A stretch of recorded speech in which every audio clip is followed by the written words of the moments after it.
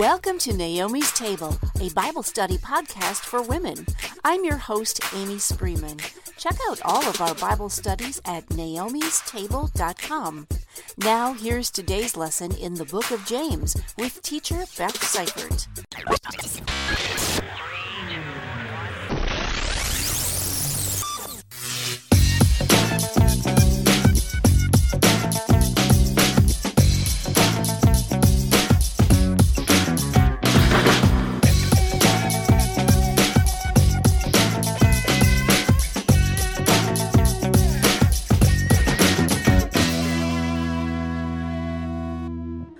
Well, welcome back to Naomi's Table and our study in the book of James. Today we're going to begin our study in the book of James with an overview. So we're not actually going to dig into the book today. We're just going to talk about who wrote it, when it was written, and why it was written. So the book of James was most likely written by James, the half-brother of Jesus. Now, there are several other Jameses mentioned in the New Testament, and so there's a little bit of discussion amongst theologians as to whether this James is the brother of Jesus, but the author of this letter assumes a position of authority in the church, so that already limits which James this could be. We can see in Galatians 1 and in Acts 15 that James, the brother of Jesus, was a leader in the Jerusalem church and part of the Council of Jerusalem, so we know he was already in authority. So the consensus is that James, half-brother of Jesus, is this James writing this letter. This letter is actually the earliest written in the New Testament. This was written between 46 and 49 AD, even before Paul wrote his letter to the Galatians, and that was his earliest epistle. Now, when we look through the New Testament, we know that James, half-brother of Jesus, was not one of the 12 apostles. So James came to faith after Jesus' death, burial, and resurrection. And we also know that he was truly converted, as we can see from the references to him in Galatians and in Acts. Since he wasn't one of the 12, however, we don't see much of him throughout the New Testament and very little in the four Gospels. But we do have several accounts about James after his conversion that kind of help us to get an idea of his character. One nickname that James is said to have had was Old Camel Knees. This was given to him because he spent so much time on his knees in prayer that his knees became so calloused they resembled the knees of camels. Now keep that in mind as we go through this letter, and as you see James exhort the reader who desires wisdom to ask God, who gives generously to all, and the same writer who rebukes those who come to God asking for something to spend it on their own passions. He knows something about prayer. James's life ended, as so many of the first believers did, in martyrdom.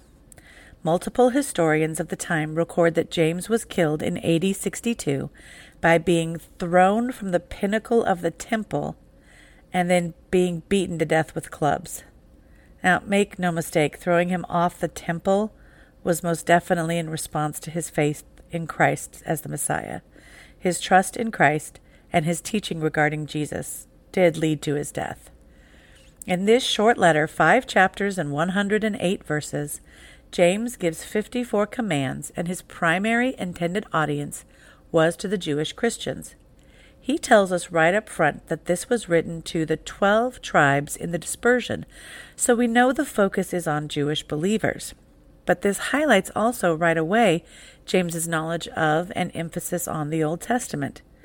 The original dispersion was an act of judgment, as the 12 tribes were dragged into captivity and exile.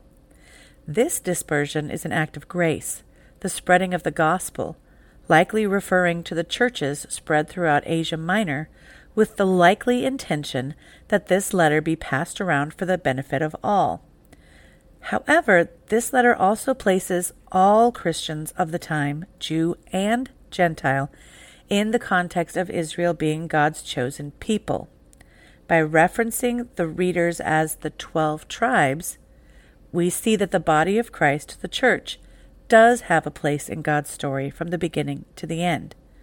Keep in mind also that at this time, after the first dispersion, they've lost a lot of the records of where the tribes were, the original 12 tribes. So by referring to the readers as the 12 tribes, James is in a way referring to them as the recreation of those chosen people of God. James is a God-centered book. We see in chapter 1 that God is the one who gives wisdom. God is holy and cannot be tempted to evil. Every good gift comes from God who is unchanging. In chapters 2 through 4, we see God is the giver of the law and the great judge. In chapter 2, we see that God is one and worthy of our faith. In chapter 3, that God is Lord and Father. And in chapters 4 through 5, that he is gracious, merciful, and compassionate. It all hinges on God. Many scholars have referred to James as wisdom literature of the New Testament, seeing a number of similarities with Old Testament wisdom literature, especially the book of Proverbs. Much of what James says here finds a parallel in Proverbs, and we can see his knowledge of the Old Testament throughout this letter, especially when he references Abraham and his justification. James gives the reader some extremely practical counsel on what Christian living should look like. While we do see James focus on the need for right doctrine, he doesn't stop there. James urges the reader to put feet on their faith and to truly live their faith. He briskly condemns those who would tell a brother in need, "Go in peace, be warm and filled," and not actually act on behalf of that brother to meet that physical need they have. James also encourages the reader to persevere in their trials, not to sin as they endure trials. He exhorts the readers to persevere knowing that a real judgment is really coming, and warning them to be sure of whose side they are on. One huge caution he gives is to mind your tongue and be extremely careful about how we use our words. One issue that we see addressed in James that is still highly fought about is the issue of faith and works. James argues strongly that faith without works is not real faith, and because of the language he uses, many false gospels have pointed to James as evidence that we are saved by our works. However, as we go through this letter and this section in particular, we will dig into what James is actually referencing there. We'll go throughout other places in Scripture to let Scripture interpret Scripture about what's being taught so we can see that Scripture does not contradict itself and James is not teaching a works-based gospel. This whole letter is not a long one, but there is so much meat in it, and especially in our day as we see the stark difference between profession of faith and possession of faith. This is a letter we need to spend some time in to see what God has to teach us through James. So, ladies, take a few minutes today and read through the book of James. It may take you 30 minutes, but take the time to read through it as a whole letter before we jump in to break it up into pieces and go through it a bit at a time. Put notes where you come across things that you have questions on or things that stomp on your toes. And if you don't have any places that stomp on your toes, read the book again.